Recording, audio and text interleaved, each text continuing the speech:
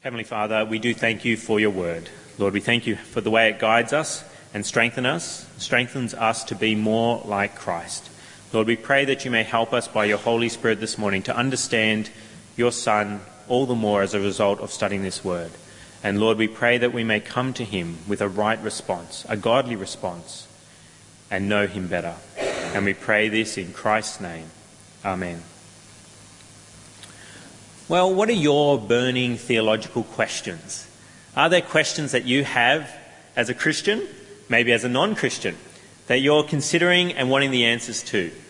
I remember when I was first starting to really grow as a Christian in my early 20s, I had lots of questions. And one of the reasons I think that I ended up in ministry is because I saw a great way to answer those questions is to study the Word and to get paid to do so. It's a marvellous job that I have. It is so wonderful that it benefits me and helps me grow as a Christian whilst also getting the privilege of being able to encourage others and see them grow. And that's a great blessing to me.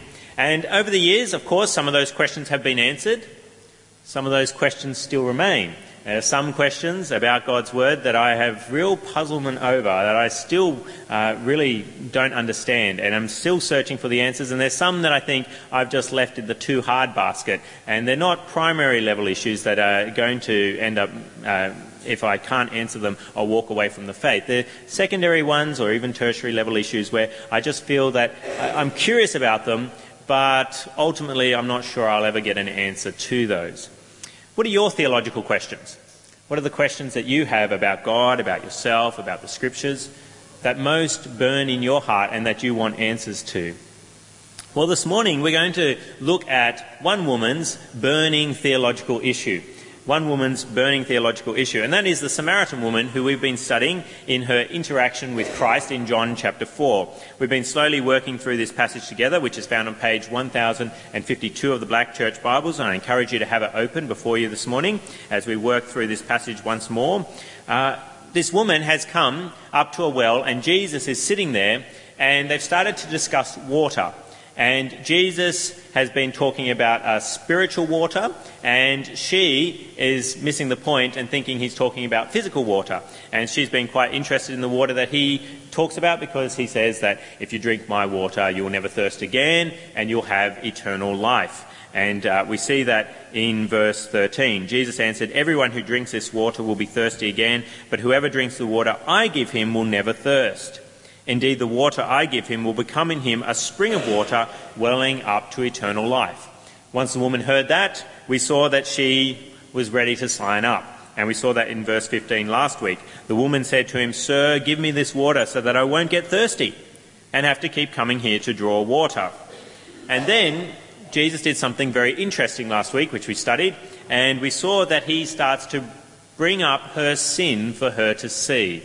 As she has asked for this water, he has then realized, Jesus has shown that if you're going to get this water, if you're going to get eternal life, then you must start to evaluate your life and recognize the sinfulness of it.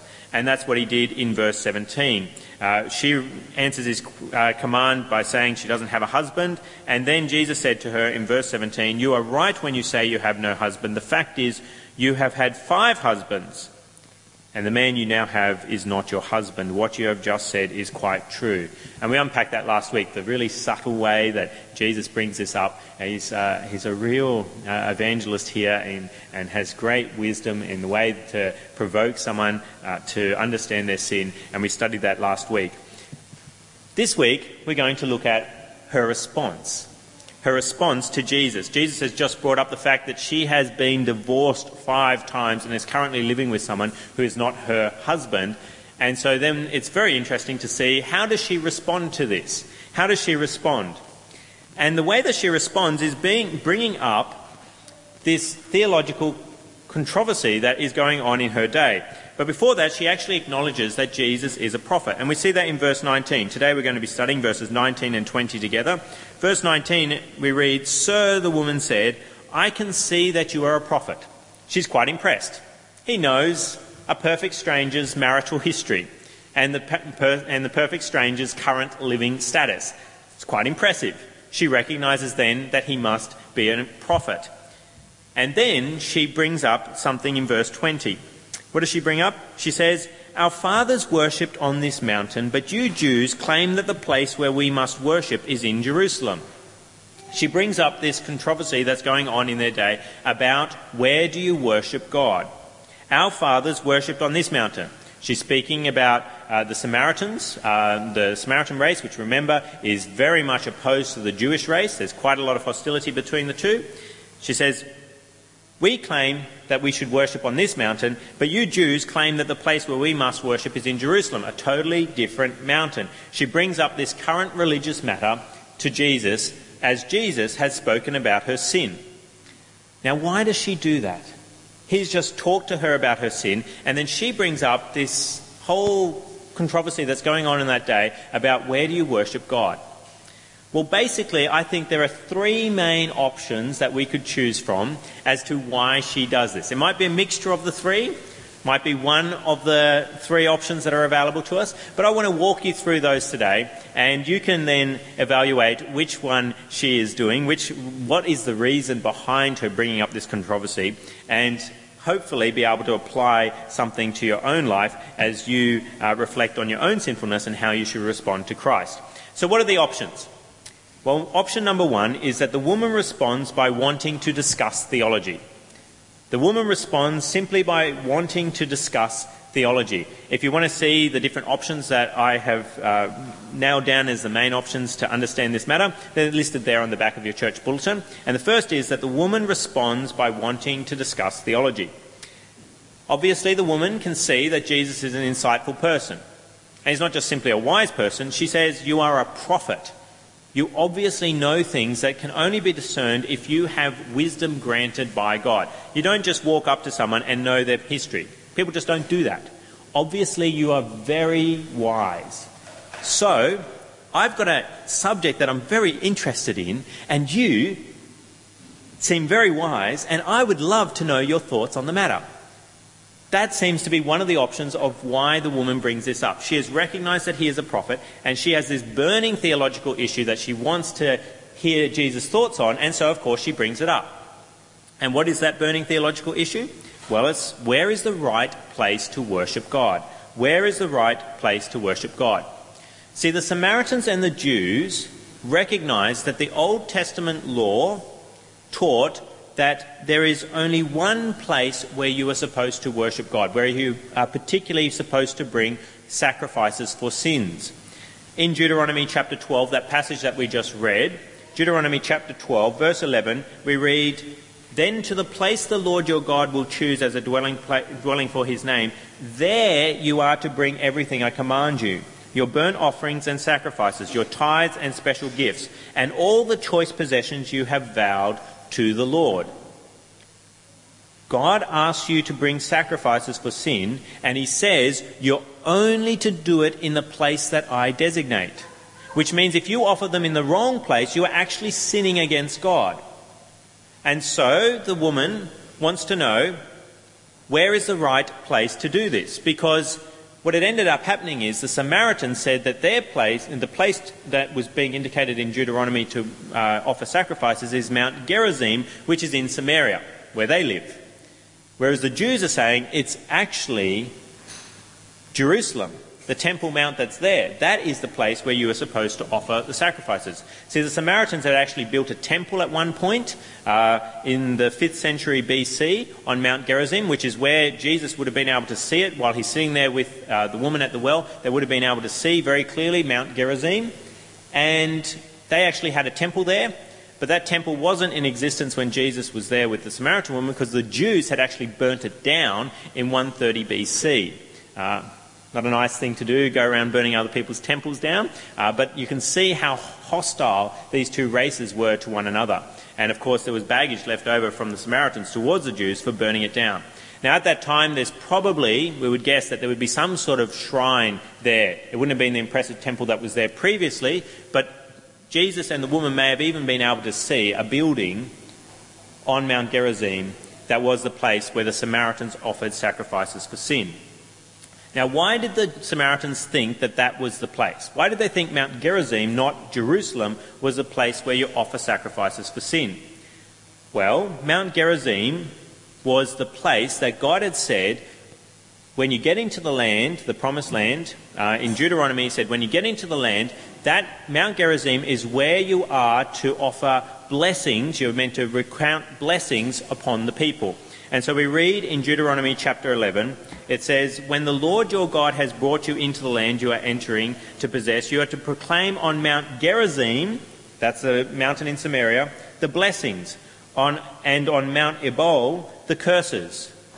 You're meant to pronounce the blessings from Mount Gerizim and the Mount Ebal, or Ebal, as the place of curses. And so this was a historic site. Once they actually got into the land, they were meant to bless each other and curse each other if they didn't follow the Lord.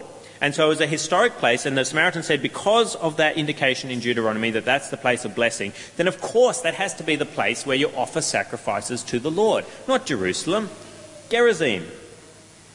Also, the Samaritans said that an altar was said to be set up on Mount Gerizim, that God had commanded an altar to be set up there. And if we turn back to Deuteronomy 27, we can see their proof text for this. Deuteronomy chapter 27, which is page 196 in your church Bibles, page 196. Deuteronomy chapter 27. If you want to read the curses and the blessings, they follow on. You can read those this afternoon, the different curses that were meant to be pronounced upon the people along with the blessings. But in chapter 27, verse 4, we read that Moses says, and when you have crossed the Jordan, set up these stones on Mount Ebal, as I commanded you today, and coat them with plaster. Build there an altar to the Lord your God, an altar of stones. Do not use any iron tool upon them. Build the altar of the Lord your God with field stones, and offer burnt offerings on it to the Lord your God. Sacrifice fellowship offerings there, eating them and rejoicing in the presence of the Lord your God. Here is a command to build an altar. In the law, from Moses, build an altar on this mountain. Now you might say, hang on, but it says there in verse 4 that the stones are meant to be set up on Mount Ebal, not Gerizim, where they've claimed that they set up their altar. Well, the thing is, in other manuscripts, it does actually say Mount Gerizim. Now, as to why one says Ebal and one says Gerizim, there's different theories, and of course the theory is that the Jews tampered with the text because they didn't like the fact that the Gerizims had a proof text that their altar was meant to be, that there was an altar originally set up on the site. Now, it's hard to work out who is right. Basically, we follow the Jewish text, and we don't follow the Samaritan text, and so we have in our translations here today Mount Ebal rather than Gerizim. But they still claimed, according to their manuscripts, that it was Gerizim, that we have a biblical precedence that there was an altar to be built on this mountain. And so when we worship God, we're meant to go to that site where that original altar was built and worship God accordingly there. Also, the Samaritans believed that most major events of the patriarchs were actually linked to Mount Gerizim. It was a holy site because of that. They believed that Abraham offered Isaac on Mount Gerizim. They believed that Abraham met Melchizedek, the great high priest of God, on Mount Gerizim, and a whole bunch of other events. And so they believed that it was a really holy site. And of course that then would be the place where God wants you to offer sacrifices. So, what's the problem? Well, the Jews believed that God must be worshipped in his chosen location, which was not Mount Gerizim, but of course Jerusalem. Now, why did they have grounds to say that it's not Gerizim, it is Jerusalem?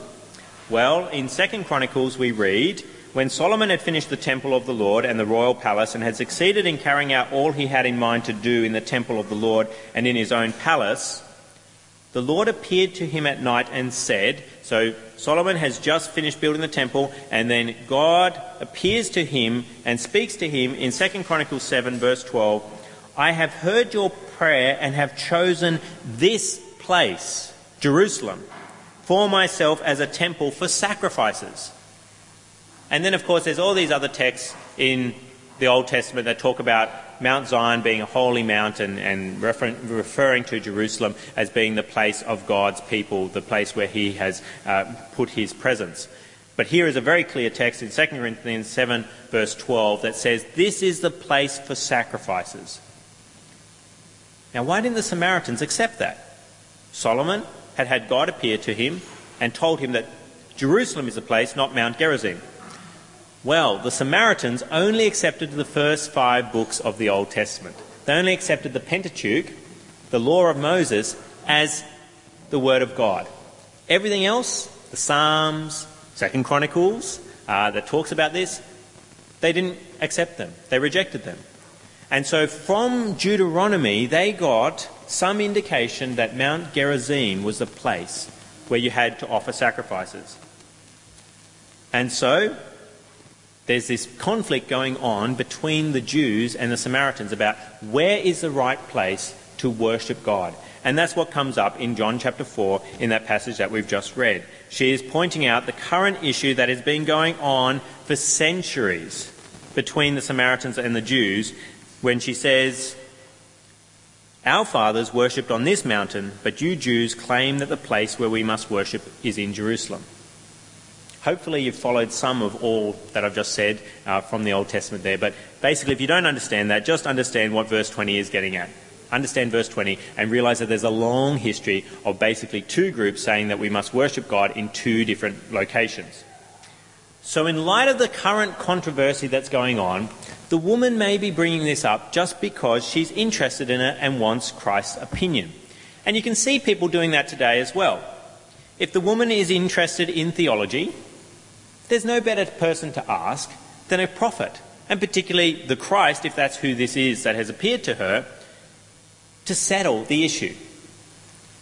And let's face it, if I was to meet the Lord, to my shame, possibly, one of the first things I might ask him would be questions about theological controversies that happen in our day. One of the burning questions for me would be to ask him, should infants be baptised? Why would that be such a question that would come off my lips? Well, it's not because I don't know the answer. I know the answer. The answer is no. But for the sake of my brothers and sisters who are in Presbyterian and Anglican churches, I would like Christ to give us a definitive word on the issue so that they can then all come into the Baptist fold with me. And that's really a similar attitude that you see with the woman here, possibly. She recognises that there's 2 different people groups here who are saying that they worship the same God, and she's wanting to work out what's the issue between them. Let's get a definitive word on this, and let's face it, it's probably the Jews who are wrong, and they will then all come to Mount Gerizim and worship God correctly the way that we Samaritans have worked out is the way.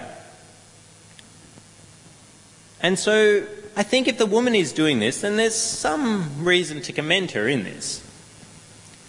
If we have questions about theological matters, then who should we go to? Well, we should go to Christ. We should go to his word and settle the answer. And so if the woman is doing this in verse 20 to settle in her mind a theological dispute, then I can't blame her for the subject. She has recognised that Jesus is very insightful, and she's come up to him and said, please answer this current theological controversy that's going on in our day. But is that the reason she brings up the matter? What's another reason the woman might have brought up the theological controversy? Well, that brings me to option 2. Option 2 and option 3 are a bit shorter because we don't have to get all the baggage as to what's going on between the Jews and the Samaritans at the time. But what is option 2? The woman responds by avoiding discussion of her sin. The woman responds by avoiding discussion of her sin. The woman has just been confronted of her sin. She's been told that she has been divorced 5 times, and we know Jesus' teaching is that really death is the way. We're married until death do we part. That divorce really shouldn't be an option for Christians, for those who follow God. And she's also currently living with someone who's not her husband. She's been confronted with this. And as she's been confronted with this, what does she do? Well, she acknowledges that Jesus is a prophet, but then changes the subject to something else, something that's more abstract, something that doesn't really concern her, and really is to do with national sin rather than her sin. She'd much rather discuss the sin of the Jews in not worshipping on the right mountain, or maybe the sin of the Samaritans in not worshipping on the right mountain, than actually reflect upon her own sin and have some discussion about that. And I think this this is really the option that I generally in the past have always landed on. Because you can see that the woman is a little reluctant to discuss her sin, particularly when we saw Jesus tell her in verse 16, "Go call your husband and come back," and she just responds very curtly, "I have no husband," she replied. She seems very reluctant to discuss her sin. And so it seems like she is changing the subject to somebody else's sin so that we don't have to talk about my own personal wrongdoing. And I think this is a reasonable reading of the text because we see the same thing happening today. Individuals often try to change the subject to somebody else's sin when they're being confronted with their own sin. I see this in my own life, I see it in the lives of others, I see it even in the lives of very small people in this world, my children. I see it again and again, pretty much every day. I was thinking when I was preparing this sermon of using them as an illustration and thinking about something that had actually occurred yesterday. And then as I was coming to church this morning, I saw them doing the same thing again. And what is that? You hear someone say, your parent says to the child, "What did you do?" And it says, "Did you do this?" to that person. And what do they respond? The first words out of their mouth are, "But she," or "But he," and start to point the finger in the opposite direction. And I'm guilty of this as well. It's not just my kids. As soon as I find out about my sin, I like to talk about other people's sin to detract attention from my own sin. I like to bring in circumstances and how it was led that I did that sin. And so I'm not really responsible for it because the other person kind of, if they hadn't done that, then of course I wouldn't have sinned. And so we see, I think, in this woman, something that we see in our own lives. And not just as individuals, we see this in corporate bodies as well. Churches are often more happy to talk about denominational differences than to talk about their own sin problems, discuss different confessions, discuss different issues. So things like, should infants be baptised? Happy to talk about those kinds of things, but not talk about things that are personally about us and are our sins that we need to deal with before God. We'll have great fights about which confession is the right confession to have, but won't be very interested in looking at the sin within our churches. You see this with biblical scholars. They're happy to talk about theological matters, but not practical theology. Talk about their own lives and how they're relating to God and the ways that they fell with God. Happy to talk about abstract matters, but not about themselves. And Bible colleges tend to do this, as you have these biblical scholars there, so-called biblical scholars at times. They talk about all kinds of theological heresies, teach you to write essays, but don't teach you how to deal with the sin in your own life as a pastor. They don't teach you how to deal with the sin in other people's lives, to help people have conflict resolution. It's quite amazing. I went through 3 years of Bible college and didn't have a single lecture on forgiveness and how to forgive, how to get people to come through conflict resolution. I've since studied a lot of books myself, and I have a methodology from the scriptures which I think works really well. I've seen it in my own life and in the lives of others. But it seems like Bible colleges will teach you all these kinds of theological abstract principles without actually dealing with sin as an issue. We're happy to talk about abstract matters, but not about our personal sin. And pastors do this as well. We love to talk about the sins of other ministers and other churches and what they're doing and how terrible that church is down the road, but not actually reflect upon our own church and our own failings within our church. And so the woman here may have been doing this that we see so readily in our lives, where when we're confronted with our sin, instead of dealing with it, we want to talk about somebody else's sin. And if that is the case, then this is not good what she is doing here. As I said last week, the reason Jesus brings out our sin, brings our sin up for us to see, is so that we can be saved. She wants eternal life, and he knows that sin needs to be dealt with then. And so she needs to be confronted with her sin and repent of it and turn to God. Not change the subject. Deal with her sin. And if she is trying to get out of it, then this is not a pattern that you wish to follow. But what's another reason that the woman might be bringing up this theological controversy at the time? Well, that brings me to option number 3. Option number 3, the woman responds by wanting to know how to worship God rightly. Maybe this woman is actually convicted of her sin and wants to make restitution for her sin by sacrifice. She knows that when you sin, you're supposed to offer a sacrifice to the Lord. And she knows that that sacrifice must be offered in the right place. She knows that the Old Testament, Deuteronomy, said you can only offer sacrifices for sins in the right place. And so as she feels the sin in her being brought to the surface, she says, I must make a sacrifice. I must make restitution. I must go and worship the Lord rightly. This man is clearly a prophet. He must know the location that I must go to make such a sacrifice. And so she says in verse 20, our fathers worshipped on this mountain, but you Jews claim that the place where we must worship is in Jerusalem. And so what she's doing is asking Christ, where do I go? Where do I make that sacrifice that I need to make for my sin? And if that is the reason that she's bringing this up, then that is highly commendable.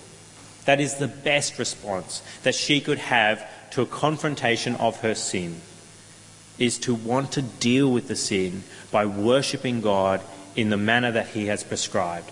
And that is the case for us today too. When you're confronted with your sin, when you realise that Jesus knows all about you, all the things that you've done right, but also all the things that you've done wrong, the response should be, how do I offer right worship to God? And the answer is, of course, that you come through Jesus Christ. As we'll see in later weeks, as we unpack this a little bit further, this passage, Jesus gives further instruction about right worship of the Lord and who God is. But I'll jump ahead and basically tell you that if you want to deal with your sin, you need to come to God through Jesus Christ. You need to turn from your sin and trust that Jesus Christ died in your place. If you do that, then Christ pays the penalty for your sin and you go completely free.